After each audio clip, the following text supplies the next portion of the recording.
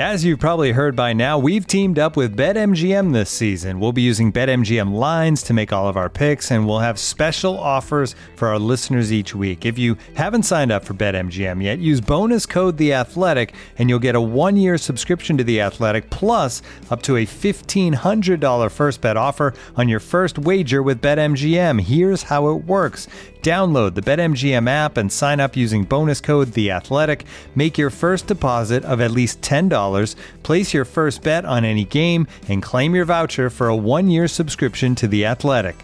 See BetMGM.com for terms. U.S. promotional offers not available in D.C., Mississippi, New York, Nevada, Ontario, or Puerto Rico. Gambling problem? Call 1-800-GAMBLER. Available in the U.S. Call 877-8-HOPE-NY or text HOPE-NY 467-369 in New York. Call 1-800-NEXT-STEP in Arizona. 1-800-327-5050 in Massachusetts. 1-800-BETS-OFF in Iowa. 1-800-270-7117 for confidential help in Michigan. 1-800-981-0023 in Puerto Rico. First bet offer for new customers only in partnership with Kansas Crossing Casino and Hotel. Don't forget, if you haven't signed up for BetMGM yet, use bonus code The Athletic, and you'll get a 1-year subscription to The Athletic, plus up to a $1,500 first bet offer on your first wager. The Athletic.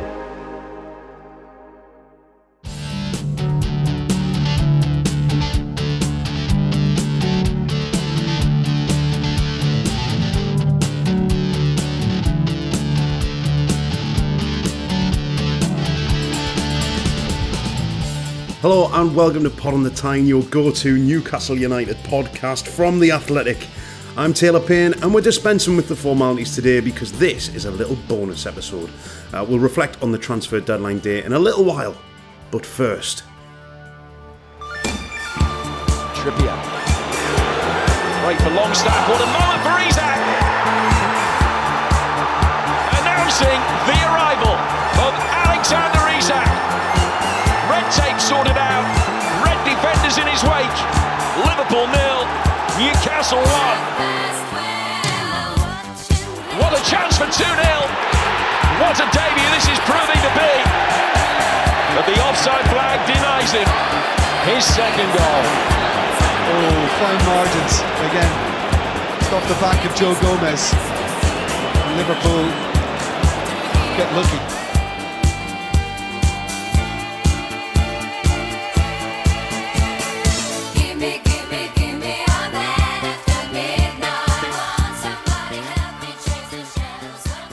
Oh yes, indeed, Alexander Isak, George and Chris, it's nice to be back. How the devil are the two of you? Are you all right, George? Yeah. You had a bit of trouble last week, didn't you? I'm all right, did I? Yeah. What?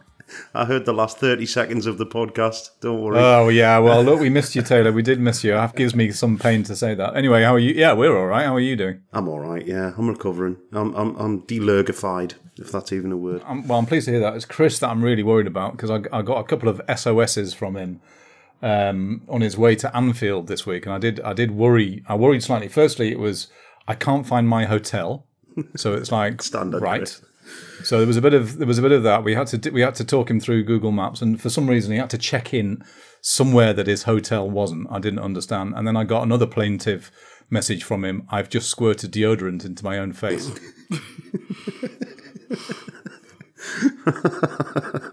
So hopefully Chris has recovered from that. You all right, Chris? True stories, but now today is one of my two favourite days of the year, and that's the day after transfer deadline day. So so I'm feeling better because of that. Yeah, it's like Christmas, isn't it? Really? Yeah. Yes, it really is. Except with any of the joy. Yeah. Yeah. Well, Chris has in particular has done an absolutely fantastic job covering the ins and outs of the window over the summer. So big well done to Chris. Very proud of you. Absolutely, Chris. Well, shall we crack on, chaps? Let's do it. We've got a little bit to get through in this little extra bonus episode. Let's start with the big story, Alexander Isak wowed us on his debut at Anfield. A club record signing, Chris, and a real statement from Newcastle United. It was, and I mean, in terms of that performance, what a way to introduce yourself to the Premier League, and more importantly to Newcastle United and Newcastle United fans. I mean, he was excellent. Certainly during the first half. It turned out afterwards he'd actually picked up a bit of a dead leg during the first half as well. And then, I mean, the way he takes, the way that he presses the ball, his pace, he really unsettled Joe Gomez and Virgil van Dijk, the way that he was harrying them.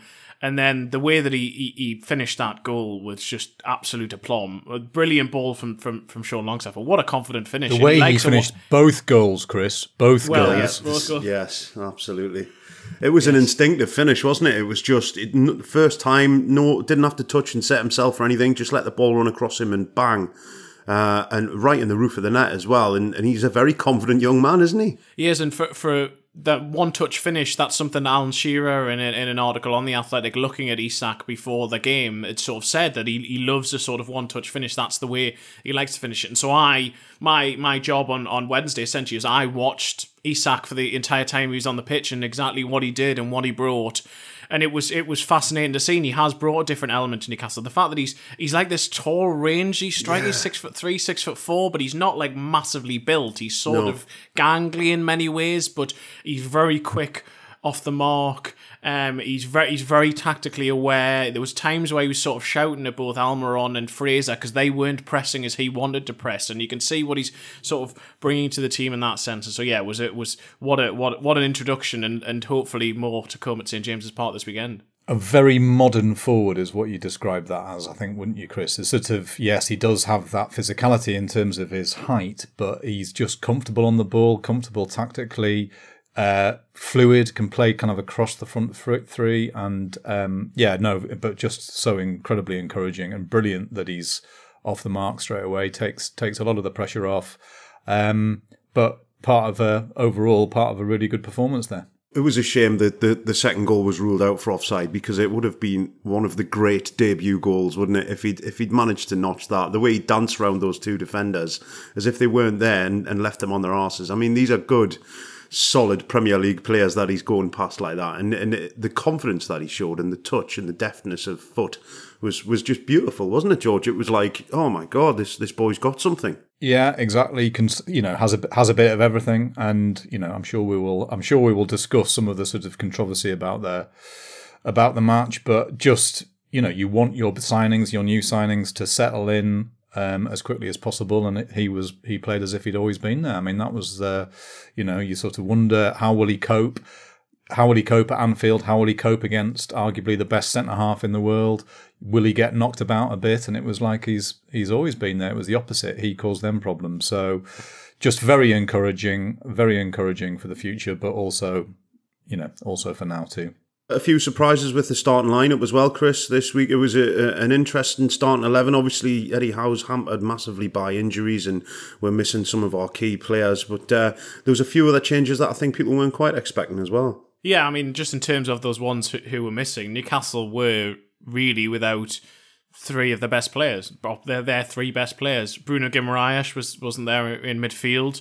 No Alan Saint-Maximin and no Callum Wilson, and yet they still managed to put in the performance that they did. But the big calls that Eddie Howe made before the game, which I think on social media at least there was quite a lot of controversy about, was Jamal Lascelles was brought in along to partner Dan Burn at centre-back, and Fabian Schär and Sven Botman were rested to the bench. But I thought that the both of them, Burn in particular, but I thought both of them, him and Lascelles, played very, very well. I thought they were very unfortunate. I know you can, the ins and outs of Liverpool's winning goal you can bring in, but I think that Howe made the call, and actually it worked for a large part. I thought defensively the team was excellent. No Wilson, no Saint-Maximin, no Bruno, and to go to Anfield to perform like that, I just think is so encouraging. I mean, I feel like there's still something missing from my personality at the minute, because although my initial reaction to losing in that way was one of sort of great annoyance and irritation and frustration and all that, but really pretty soon after that, I'd kind of calmed down and just feel that sort of sense of pride that Newcastle are going, and positivity that Newcastle are going to Anfield and putting in a performance like that. Yes, of course, they're hanging on at the end, as you would expect, against a world-class football team in a brilliant raw stadium, and they're giving everybody a game at the moment. And it doesn't matter whether players come out. In the past, losing one of Wilson, Saint-Maximin or Bruno, if he'd been at the club, would have been seen as terminal. But Newcastle are finding a way not just to cause other teams problems in terms of how to get past them, but causing them offensive problems as well. And so again, my sort of reaction, to that defeat was just one of great encouragement that they are now already in a position where they're being competitive and finding a way to compete. So perhaps, Taylor, maybe I should come on to you. Maybe we should reverse this a little bit, because what I would still like a good old-fashioned grumpy rant about what happened at Anfield. I feel too positive. I don't know what's wrong with them. I still don't know. But come on, let's have a defence of Eddie's time-wasting shithousing mags, please. Come on. I'll be honest, after when the final whistle went and after they scored that second goal, I was just completely deflated. It took me a little while to get my head around the fact that actually we'd gone there and we'd played well. And I think it wasn't until probably midday, the day after the game, that I started to think, we did really well there, and the team have fought really hard, because I was so wound up about the way that Jurgen Klopp went on and the way his players went on after the game. And honestly, to quote our great friend Kevin Keegan, I would have loved it if we beat them that day. I understand. I kind of get on board with the time wasting thing, because we did slow the game down an awful lot. There was players going down injured, and there was players rolling over left, right and centre. Joelinton kicking the ball away twice. Jacob Murphy kicked the ball away. I totally get that. I don't for the life of me understand where the extra time came from. I cannot get my head around why there was nearly 98 minutes played. Now, I know people have gone into the minutiae of this and they've started looking at timings and why Nick Pope sat down for 90 seconds and then the ball went out for a goal kick and all that. Absolute bullshit. I know it's a minimum of 95 minutes that they play, but to score nearly 98 minutes into injury time, it just felt like it was nailed on, and that they were going to play for as long as it took. It frustrates me so much. No, I'm very much enjoying the rant. I just want to first of all, I think I was surprised that he only gave 5 minutes to begin with. To be honest, I thought the fourth official would give more because Liverpool making such a thing about the tactics. But that's by the by. He didn't. He gave 5 minutes. But there was been a lot made about the fact that when Newcastle broke and Joelinton crossed the ball in, and Eddie Howe was asked about this morning at his press conference, and it was interesting because Howe was basically like, I'm not going to criticise any of my players for trying to want to win a game. Yeah. He said that's the mentality I want in them. And actually more of an issue for me is, you might not have seen this on the TV, but I was watching Andre Mariner just before Liverpool won the corner. Newcastle actually had the ball just outside their own box and gave it away to Liverpool. And Mariner looked like he was just about to put the whistle to his mouth.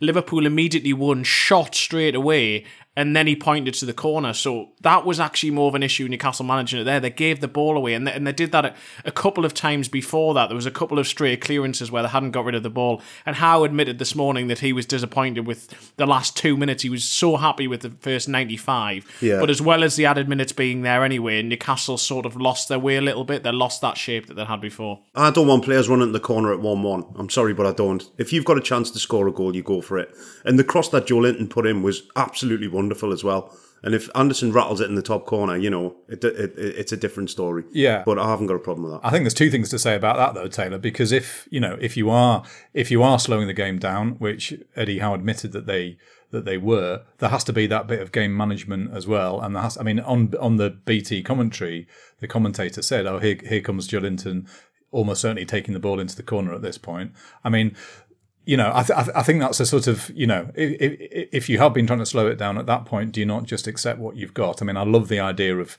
going all out for a win, but I'm not sure that was in keeping with sort of everything else that happened. I mean, I would also say about Klopp, I mean, I love Klopp. I love what he's done for Liverpool completely as a neutral. One of the things I liked, actually, I mean, he was going completely mental on the touchline. From a Newcastle perspective, I didn't like that, but I did like the fact that both benches were going at each other and throwing water bottles around and all sorts. I'm pretty sure Liverpool fans would probably say something similar about Jason Tindall, but I love the kind of pantomime of that. But really, what I loved was that Newcastle was so under Liverpool's skin. Yeah, absolutely. And they were at Anfield, as Chris said, not just going there and lying down, not just playing for a narrow defeat, not just getting everybody behind the ball. I know by the end they didn't have very much possession because of Liverpool tearing at them, but this was a very different Newcastle. It was Newcastle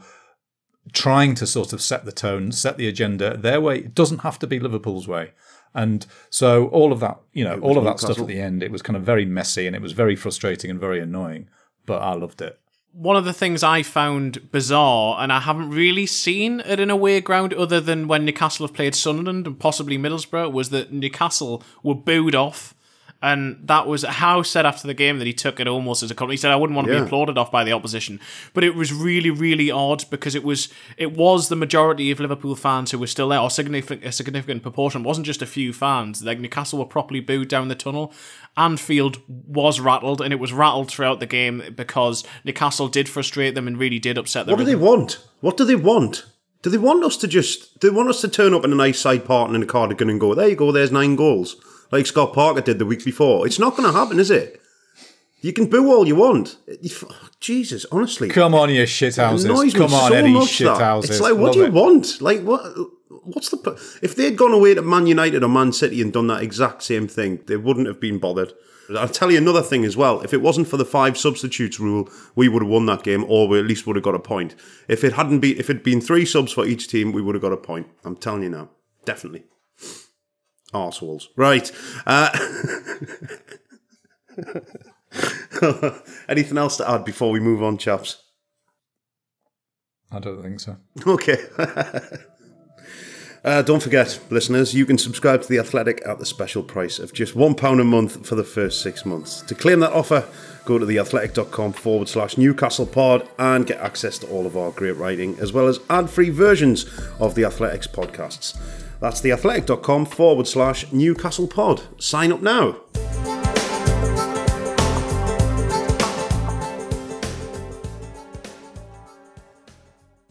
Looking for an assist with your credit card but can't get a hold of anyone?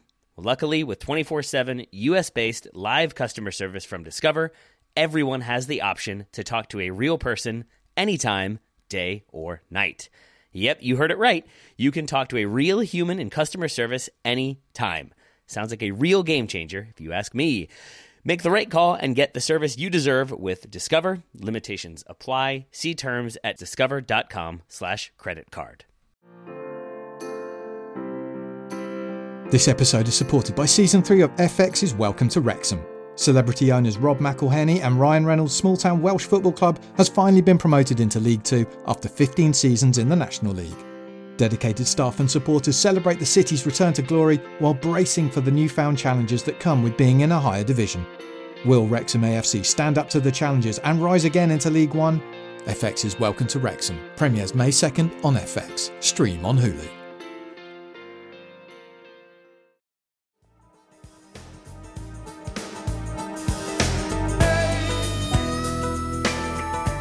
Right then, chaps, a quiet deadline day for Newcastle United, not as drastic as this time last year, but we were hoping for at least one loan. George, the top clubs, they seem to be quite reluctant to give us loan deals at the moment. Yeah, I mean, that's something that Chris and I have written about in our big piece inside the transfer window, which is up on The Athletic for people to have a look at. And that was one thing that people we spoke to at the top of the club said, that in spite of the fact that Newcastle actually do have pretty decent relationships with some of the bigger clubs. You know, we saw Amanda Staveley and Mehrdad Ghodoussi at the Chelsea game recently.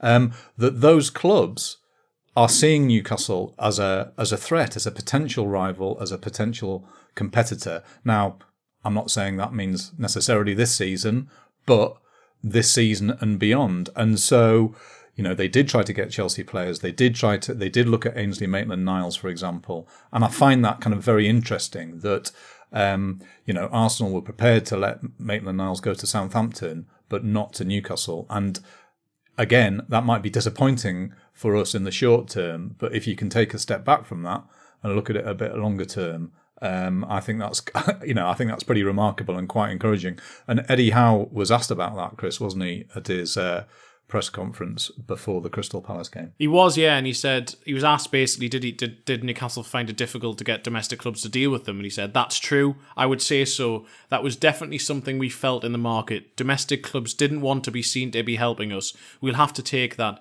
That is part of where we are at the moment. And later on, he basically said that anything domestically, teams will put the price up if it's Newcastle. He says that's the case around the world, but it's even more so domestically, and they basically walked away from deals because of it. And that is we've talked about it before, the so-called Newcastle tax, Saudi tax, whatever you want to refer to it as.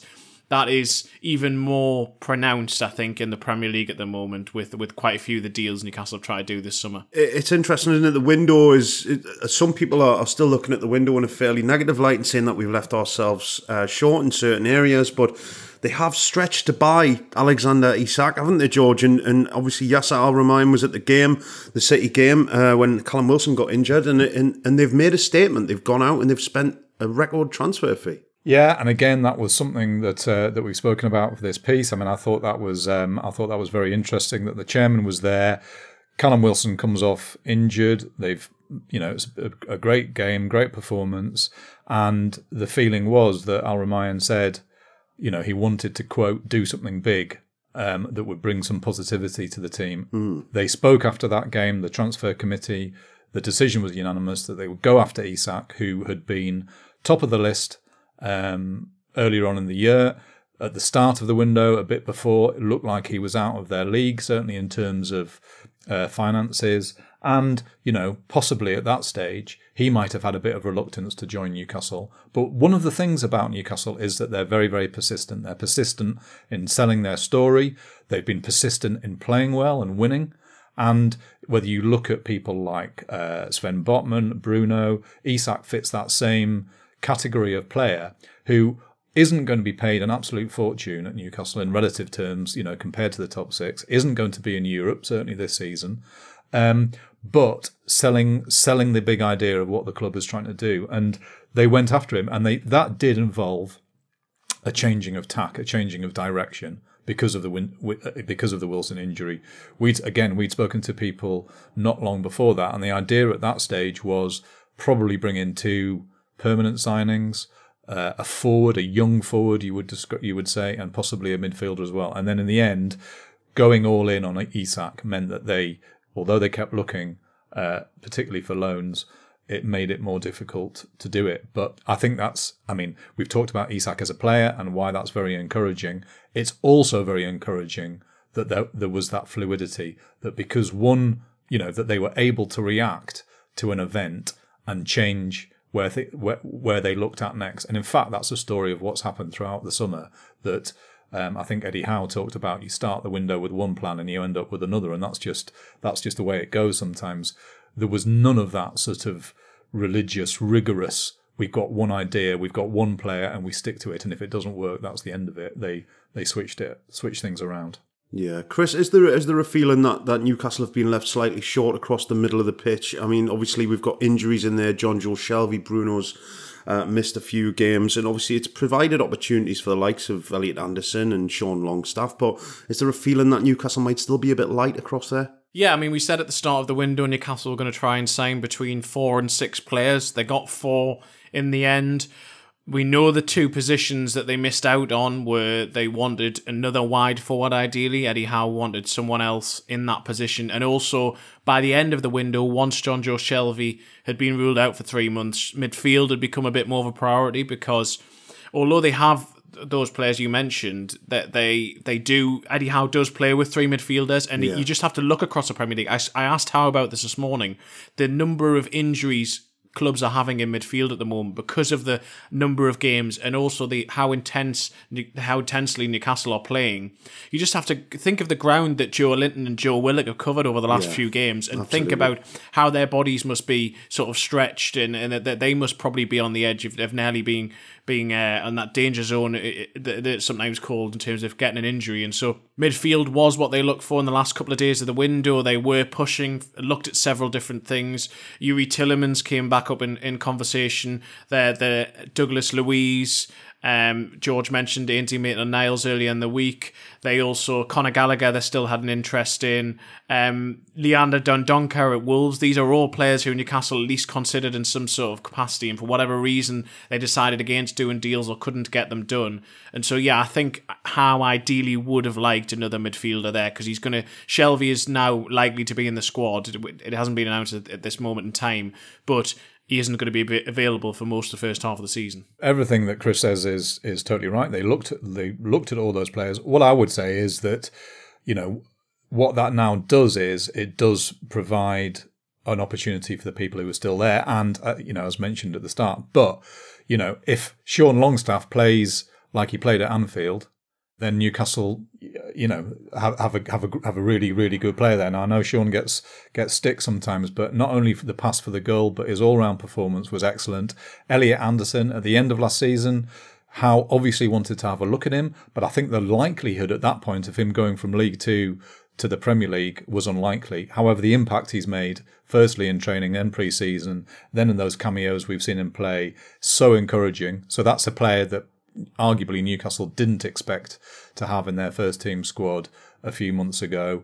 That's very encouraging too, and I'm chuffed to bits that that pathway is going to stay open for him. And so what now they have to do is they have to be able to do that on a consistent basis. One of the great stories post Eddie Howe's arrival has been how everybody has raised their game and been encouraged by the players who've come in. They now will have a chance to do the same thing. And there has been some outgoings as well, Chris, haven't there? Probably the biggest outgoing has been Martin Dubravka, who maybe is a little bit too keen to go and play 4 Europa League games for Man United. It's a funny one, that, isn't it? Because he doesn't seem prepared to sit on the bench at Newcastle behind Nick Pope, but he seems quite happy to go and sit on the bench at Man United. What's the story there? This one seems to have split Newcastle fans, and I know some are very frustrated about the fact that he's gone. I know others wish him well. I certainly wish him well because he's been excellent for Newcastle United since he's been at them. I think this is one where Eddie Howe maybe misjudged a little bit how I think it would affect Dubravka to be dropped. I think he didn't realise, because Howe himself has said quite a few times he wanted to keep Dubravka and he didn't want to lose him, but Dubravka was keen to go once Manchester United came in for him. And I know that some people are saying, well, why would you choose to be number 2 somewhere else? First of all, there is the Manchester United factor, as frustrating as some people may hear from that. Manchester United, to someone who grew up in Slovakia, I'm sure is a huge draw. Second of all, he is likely to play a bit more there with them being the Europa League. And also, I do think it is different to change from being number 1 and be dropped to be number 2, to go in somewhere to be number 2. I think that change in squad status is something which Dubravka has struggled to deal with mentally. I don't think he wants to be in that position, having been demoted almost. To go somewhere else and know you are number 2 is slightly different. And so that's where I think all of this has come about. I think his nose was put out of joint by Pope usurping him into the team. And that's maybe one where Howe probably didn't necessarily see what was going to come from that and would have ideally liked to keep him, but Dubravka himself was keen to go elsewhere. It's a shame to see him go, George, isn't it? He's been a big name for Newcastle and he's put in some stellar performances over the years as well. And it's, our paths may cross again. It is a loan deal, but you never know. It could be the end for Martin Dubravka and Newcastle United. Yeah. Want to pay tribute to him. He's been an excellent servant. I mean, just go back to when Nick Pope signed. I think a few of us scratched our heads a little bit. It's like 20 million quid spending on a keeper but Pope has proved to be a big upgrade. There was no easy way back for Dubravka. I think Chris's reading of that is right. I don't have any mixed feelings. I wish him well, and the same goes to the other players who've left this summer. I have to say, a big thank you and to Federico Fernandez who went on transfer deadline day. Again, he's been someone who's been very important. But then Great pro. Yeah, brilliant pro. And you look at all the players who've gone during the window: Matty Longstaff, Isaac Hayden, Dwight Gale, Kieran Clark. There's a big shift there, and getting rid, that isn't the right phrase. Moving those players on, giving them an opportunity to go somewhere else and play is very important and good for them. It's also really important for the squad to be recycling those players eventually, and also just not to have them hanging around anymore. So, in the event, Newcastle have been left with 26 players for a 25-man squad. We know that Shelvey's injured. We know that Shearer's injured at the minute. Elliot Anderson doesn't count because he's under 21. That's now a tight squad. There's not going to be a disaffected rump. The players who were left out in January, to give them credit, were all seen as being very, very professional and trained with the first team squad. That kind of situation can't last can't last forever and be healthy. So I think they've done very well to get players out the door too. Absolutely. Trimming the fat off the squad has been something which has been a bit of a problem for Newcastle, hasn't it, Chris? And Dan Ashworth, since coming in, seems to have a very sort of focused way of doing this, and he's managed to get some of those names out of that squad to reduce the numbers a bit. And you have to say it's the first time in a while I've thought actually we've done a pretty good job of moving players on. They did, and I mean they didn't actually get any money really for most of them, and they are paying significant portions of the wages of a large part of them. But equally, you don't want those players necessarily to be around just because to have too many numbers around, or for them to be training within their 23s or unhappy because they're not playing. That was something they had to do in the second half of last season with the likes of Kieran Clark and Jamal Lewis, but instead Lewis has been reintegrated in the squad, and that is fascinating of its own accord. In pre-season, he was seen as at the start of it, he was going to be given opportunity, and he came back flying. Was one of the words that someone used to me to describe how he was. And then unfortunately, he's been struck by injuries again. So Newcastle have this 25-man squad between now and January, and then I'm sure they're going to try and strengthen further. Then, as I've said already, with the likes of Pedro, possibly someone like Maddison, Harrison's going to be in the final 18 months of his deal if he doesn't sign a new contract. These are players Newcastle like and will probably still be tracking and looking to maybe strengthen some of those positions we think they're still a little bit short. And the other thing to add is that the people we spoke to said very much, if there's something there to be done in January, they'll do it. There is that recognition that it's not a great window, but at the same time, I think this window has also proved very tough, and they've come through it very well. So it's important that they leave themselves wriggle room for January, and they've done that. Absolutely. So overall, chaps, how do we rate Newcastle's business in this window? Let's say marks out of 10. George, what do we think? Oh, blimey! I mean, I think it's another excellent window. Marks out of 10. I mean, I think it's 8 or 9 for me. I mean, they haven't done everything that they could have done, but at the same time, they've shown that they can move around and they can be flexible and they can change when circumstances change. I think the important thing that they've brought in, there's a lovely phrase that is being used at the club, which is called, it's not about sell on value, it's push on value. That they're bringing people in who can help push the club forward. I love that idea. So whether it's Bruno in January, whether it's Botman, whether it's Isak, there is that sense that they're buying in players who will have their best years at the club and will help the club develop and grow. And another thing that's been taking place that we haven't mentioned is that there's also been that move to bring in young players to help restock the club's academy so that they can start, to pump prime that. So eventually Newcastle are producing their own players too. I think it's been an excellent window. So I'm going to give it 8 or 9. Fair play. Chris, I have to agree with George. I would say it's been a very good window. There's been a few times when it's maybe looked like Newcastle's targets have been getting away from them, but with the signing of Isak at the end, I think it kind of pushes the overall score for the window up to maybe an 8, I would say. What about you? What do you think? Yeah, I'm torn between a 7 and an 8. I say that because... So negative, Chris. So negative. What a negative note. Well, I'm looking at it back at the plan going into the window, and the idea at the start was a large part of it was to address Newcastle's attack, and the players they've signed, I think, are very, very good, and the fact that they've managed to get Isak in the end and spend a club record fee to get him when they didn't think he was attainable probably does push it up to an 8. But really, they wanted at least 2 attacking players, and they didn't quite do that. Obviously, the midfielder in the end, that was a change in tack throughout the window. So, and also Dubravka leaving when really it seems that Howe thinks now he's been left maybe goalkeeper short. I'm torn between a 7 and 8. I will go for an 8 in the end, but I do think, like any transfer window, there were positives and negatives about what Newcastle have been able to achieve. I think Isak pushes it up to, but I do think they are 1 attacking player short.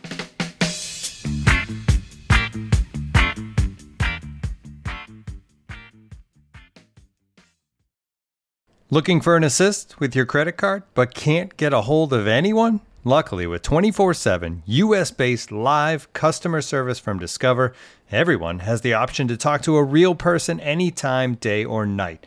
Yep, you heard that right. You can talk to a real human in customer service at any time. Sounds like a real game changer if you ask us.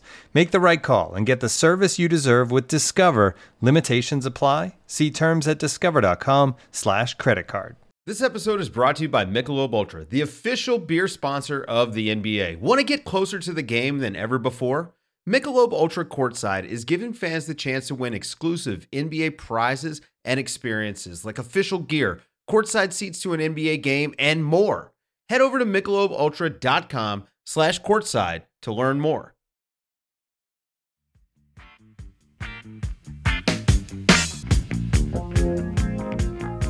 So then, chaps, with all this talk of transfers and windows, etc., we've taken our eye off the ball slightly, and there is actually a game of football to be played on Saturday with Crystal Palace coming to St James's Park. As far as injuries go, Chris, obviously we've been missing some key players recently. How are we looking with regards to Bruno St-Maximin et al.? Well, Bruno Guimaraes and Allan St-Maximin Howe suggested that they might be involved tomorrow, but he was sort of, I don't think they will. I don't think either of them are going to be back for this game. I think it's probably next weekend. Callum Wilson, he says, is slightly behind those two, so I think you're talking another week or two probably for him. Alexander Isak, who did suffer that dead leg, Howe said he was very hopeful that he certainly hopes that he will be involved, so I think that hopefully he will make his home debut. And also Nick Pope, who seemed to suffer a bit of dizziness at Anfield. Howe says that he's fine and will be available. So yes, it's pretty much the squad who went to Anfield on Wednesday. That is the squad Newcastle have to choose from for the Palace game. A lot of games in a short space of time, George, and obviously we worry about the injuries mounting up, and Patrick Vieira's got Palace playing some nice football as well. They're a decent team. Yeah, and from this point onwards, you look at the run of games Newcastle have, and they look pretty inviting. If you then compare that to having City and Liverpool in the first batch of games, you would like a win at this point. I mean, because you just would, but also because I think another 3 points would be a fairer sort of reflection of Newcastle's start to the season. Because although they drew against City, and they've had a couple of very good away draws, certainly in terms of picking up those points, they've not won a league match since the first day of the season. And I think a win over Palace would be more reflective of the way they've played. Then it's West Ham. That's a tricky away game, but home games against Bournemouth, Brentford, and away game at Fulham, there's a real chance, I think, to sort of cement this start to the season. As you say, it's been bruising. They look very tired at Anfield, I thought, but these games from this point are then one a week, and so that gives them hopefully a bit of time to get on the training pitch and recover. So it feels to me like a sort of tomorrow's the day for a deep breath and gritting the teeth and getting through it, hopefully getting a win, and then very much looking forward to them having some time and picking things up. Right then, chaps, let's round things off. Remember, you can go to theathletic.com/NewcastlePod for access to all of our great writing, as well as ad-free versions of the Athletics podcast at just £1 per month for the first 6 months, so check out that offer now. The transfer window has closed. That's it. Newcastle have done their business until January, and a new club record signing is through the door. Alexander Isak starts off in great fashion with a goal at Anfield. Let's see what he can do against Crystal Palace at the weekend. Thanks a lot for joining me, George and Chris, as always, and thank you to you lot out there for listening. From everyone at Pod on the Time, we'll speak to you soon. Bye-bye.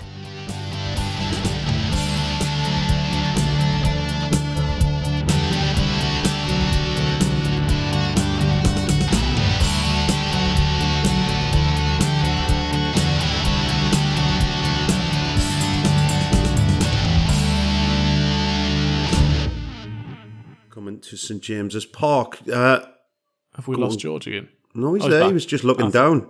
Oh, sorry, he seemed to be frozen. Sorry, seemed to be frozen. I was very still. It looked like one of them waxworks for a second. That was good. Yeah. So with all the transfer, that is terrifying. Yeah.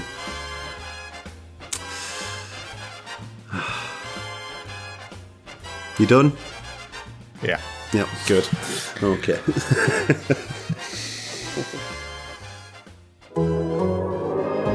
The Athletic. Looking for the best place to buy tickets for any of your favorite teams or sporting events? We've got the spot. Our partner, StubHub, has been the leading ticket marketplace in the world for over 20 years, providing a 100% guarantee with every order. From a worldwide selection of live events, the widest choice of tickets and industry-leading partnerships, StubHub has what you need to purchase with confidence. StubHub, an official partner of The Athletic.